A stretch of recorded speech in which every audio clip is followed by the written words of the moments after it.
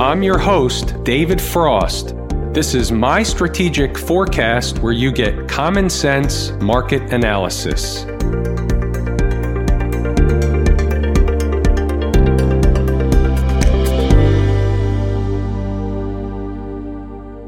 Today is Monday, April 6, 2020. We're looking at a daily chart of the SPY or SPDR, which is the proxy for the S&P 500. What do we have on the docket today? Well, it's pretty obvious what jumps off the chart at all of us should be the C leg of the ABC pattern that we've been discussing for days and days and days. How does that look? It looks like this. A leg up, B leg down, C leg up. It's officially complete because we got above the high of the A leg. That doesn't mean the market can't go higher. It just means this pattern is no longer discussed. It's over. Finito. Complete. Forget about it. The question now becomes, is the market going to go higher in the near term, in the immediate future? And the answer is, we don't know. Anything goes. We're in an environment where there's plenty of reasons why the market shouldn't have even went up today. Let's discuss one of the reasons or multiple reasons why it did. The sentiment was very, very bearish. That's a standard garden variety recipe for a short squeeze. That's item number one. Everybody was expecting new lows.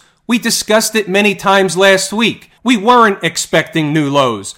Remember what we said? Around 240 was about it. That was really all I was expecting if we even got down there on the south side. That was going to be the bottom or near the bottom of the B leg, and that would provide a launch pad for the C leg or the beginning of the C leg. So they started it early. They never got to the 240. What is that? Bearish or bullish behavior? That's bullish behavior, not being able to pull back even more than they did. That in and of itself represents some kind of bid under the market. Then we had something else on the board, and traders that have taken the course at Lazy E-mini Trader will recognize from the time the market ran up to that 263, it did something we discuss in detail in the course before making a resuming move higher. What we'll say about it is time is more important than price. We also alluded to that last week as well. So what do we do with all this? Well, here's what we have up above. I put some trend lines, or in this case, resistant points or potential resistant points on the board.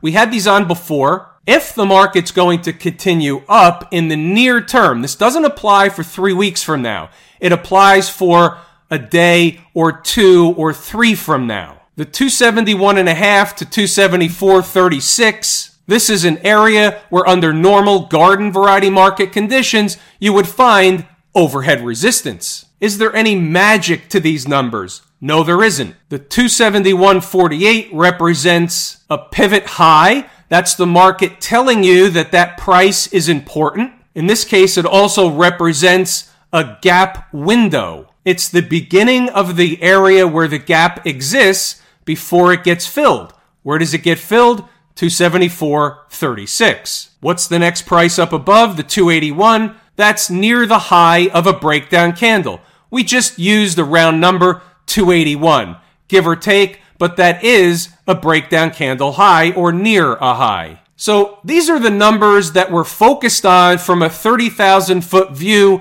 looking down. During the trading day, inside the numbers have a refined approach. They have refined numbers based on what the market's doing in real time. And by the way, from the email indicator, and this is a little bit of a different twist on the email indicator, but today's email indicator, the flood into the inbox, is an indicator that there were a lot of traders that made a lot of money playing the C leg of this pattern. Great job to all those participants. Out of everybody I got an email or some kind of communication from today, there was one individual that was surprised at the move. There's always one that ends up being on the other side. And what did that individual do? That individual placed blame on me for getting his pie in the face. So just to double check, if I'm the one that was crazy and everybody was looking for lower prices coming into this week, even though we were looking for a low either the end of last week into Monday or at latest Tuesday of this week, and that was stated in the video.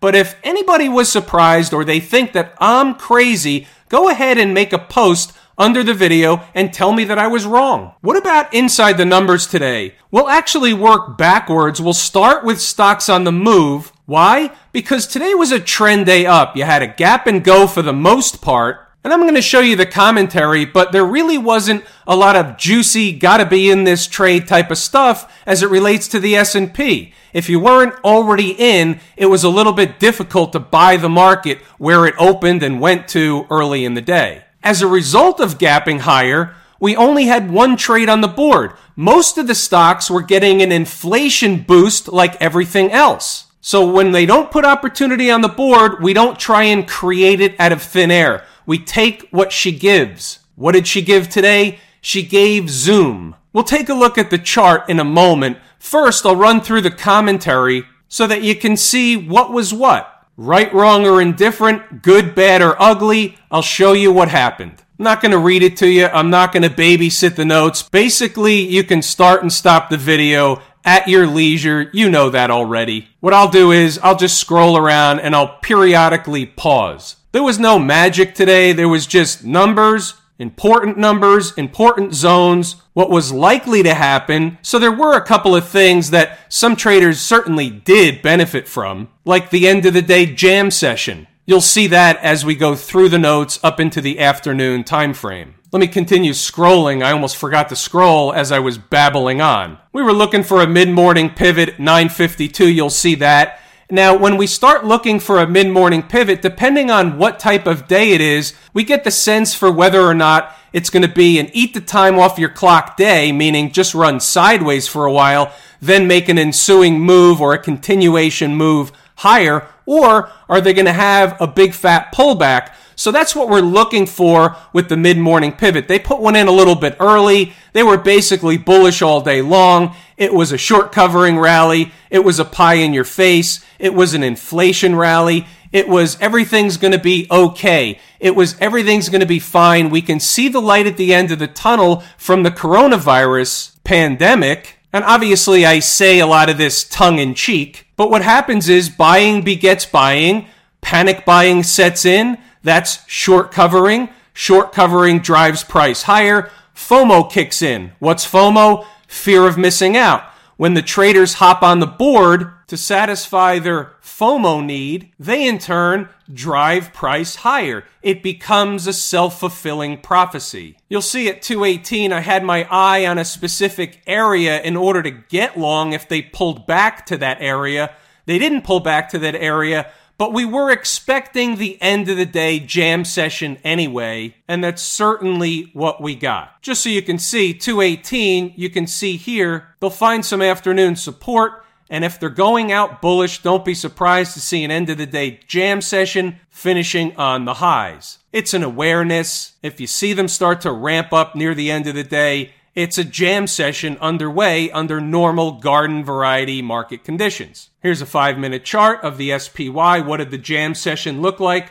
Well, you can see here, this candle at ending at 1550 or 350 in the afternoon closed at 363.78. The high 2 candles later before the close is 267. That's a tremendous jam session into the end of the day. Why did it pull back so much at the end of the day? Because traders playing for the end of the day jam session are taking profits before the closing bell. That's what a trader does when he or she treats it like a business. When they hand you 30 S&P handles in a matter of minutes, you take it. Remember Zoom? So it's on the board, I don't know, maybe 7:30 or so a.m. Eastern Standard Time. We had 2 numbers on the board, 111.10 and 107.77. They never got to the second number, but you can see here that they closed Friday at 128.20.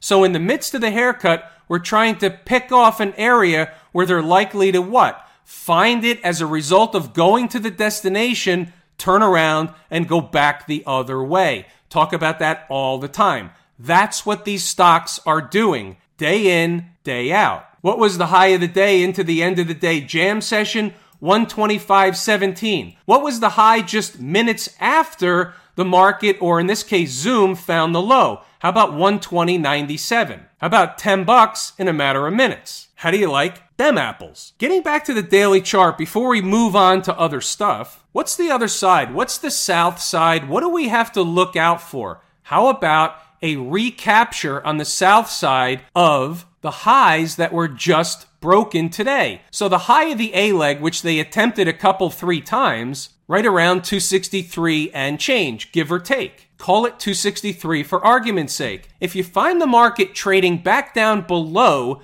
263, closing hourly below 263, guess what? You likely have a failure on your hands. Now, in real time, Inside the Numbers members will have the deal, at least from a reading the tape perspective. But from the night before, for example, looking in, that's what you have to watch out for. Looking at the hourly chart, does it provide any additional information that we don't know? Not really. You can look at 263 and the same deal applies. You don't want to be, if you're bullish, you don't want to be back down below 263. And as long as we're above 263, where are they headed? They're headed to the 271.48.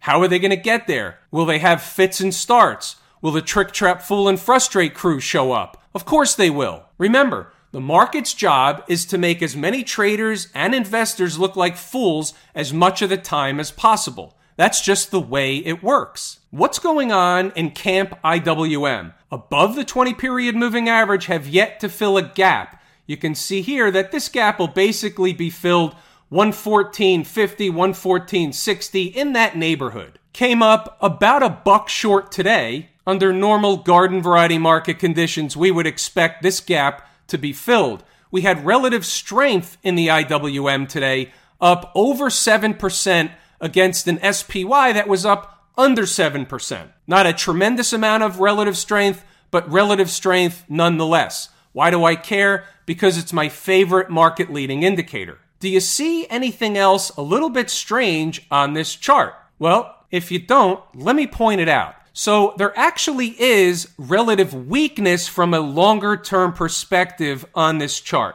Let me explain what I'm looking at. So you have this day here from the 26th, and the high is 117.60. If we did the same exercise that we ran with the SPY, the numbers are different. The day's prices between the IWM and the SPY are not the same. However, this is the IWM's ABC pattern. Well, guess what? They have yet to get to the high of the A leg. So we have a lagging index.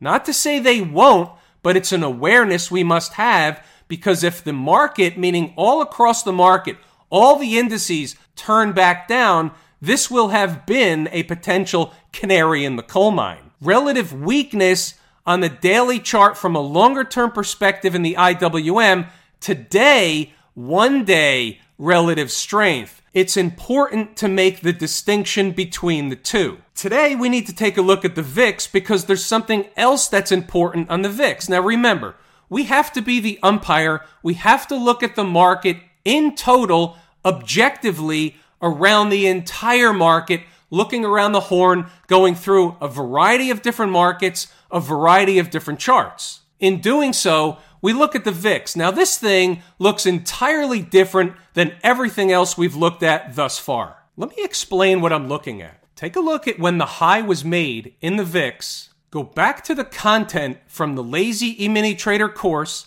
Think about time is more important than price. Take a look again at the VIX and tell me if something doesn't seem a little off when we look at the VIX and we look at the other indices. Have we completed the ABC pattern and we're going to turn back down, or will the VIX continue down farther into the 50-period moving average, which is the blue trend line at around 38.5? The market was up tremendous today. The VIX was down 3%. If you look at both sides of the market, you would say the VIX right here, right now, is telling me that its probabilities are short-term for higher prices rather than lower prices. That's a short-term deal, but it's on the table. It's a puzzle piece on the table. Now, Take a stop down at the transportation department, and we have somewhat of a similar situation that we have in the IWM. So this is my number one favorite canary in the coal mine, number two favorite market leading indicator. So here's what we have when you start to package this stuff together. You start to go full stack. You have the S&P 500 that completes the ABC pattern, officially completes it. Doesn't mean the market can't go higher, but the pattern is done. Then you have the IWM that had relative strength today, but is lagging from a daily chart perspective, the S&P 500. The transports, same routine, lagging the S&P 500. The VIX, telling me that under normal garden variety market conditions, if I'm painting by the numbers, I'm not going to be short the VIX. I'm looking for, at least from a short-term perspective, higher first rather than lower. No collapse in volatility today as the market was up 6-7%. Really? What's wrong with that picture? Let's move it along. What do we have when we go out to Silicon Valley and we take a look at the tech folks? We have another ABC completion, and that makes sense because it's more likely the Qs look more like the SPY than they don't. So it seems to fit in with the storyline. Bottom line, I would focus on the SPY and at least from a bird's eye perspective, use the 263 as a guideline if the market's trading down Tuesday morning. If it's trading in the other direction, they're going to some of the numbers we discussed before. What happens when we look at the XLF? Well, we see something that looks very similar to the IWM and the transports.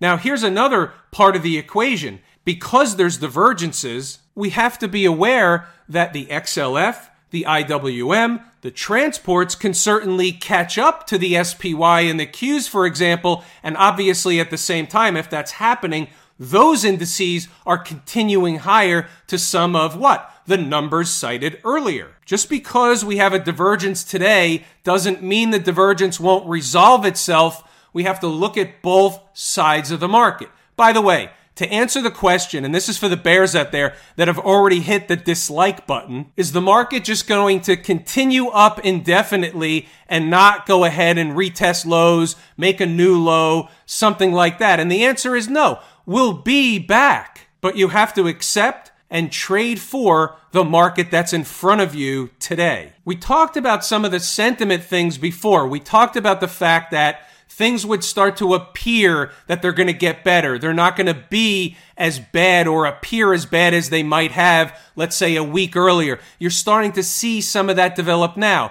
It will swing back and forth. But as the market continues higher, people begin to look for more reasons why things are going to get better sooner than we thought, quote unquote. That's just the way things work. It's the way they look at the economy. It's the way they look at earnings reports. It's the way they look at crisis. It's always the same routine. How about good old Smash Mouth? The Philadelphia Semiconductor Index proxy, the SMH. Tremendous day, up almost 10%. Completion of its ABC pattern. Now, the fact that something was up 10% today, two things occur. A, it could certainly go higher, but B, it would be normal garden variety market behavior to have some kind of a retracement on our hands. You don't know what you're going to wake up to from one day to the next. We're just stating what's common, normal garden variety market behavior using what? The 80-20 rule. Have I told you how much I appreciate each and every one of you and that without you, these videos are not possible? It's all true and very accurate information. It's everything that I basically wanted to and intended to discuss tonight, so we will give it a wrap here. I will pull the ripcord. I am David Frost, My Strategic Forecast. Thanks for tuning in for another episode of Common Sense Market Analysis.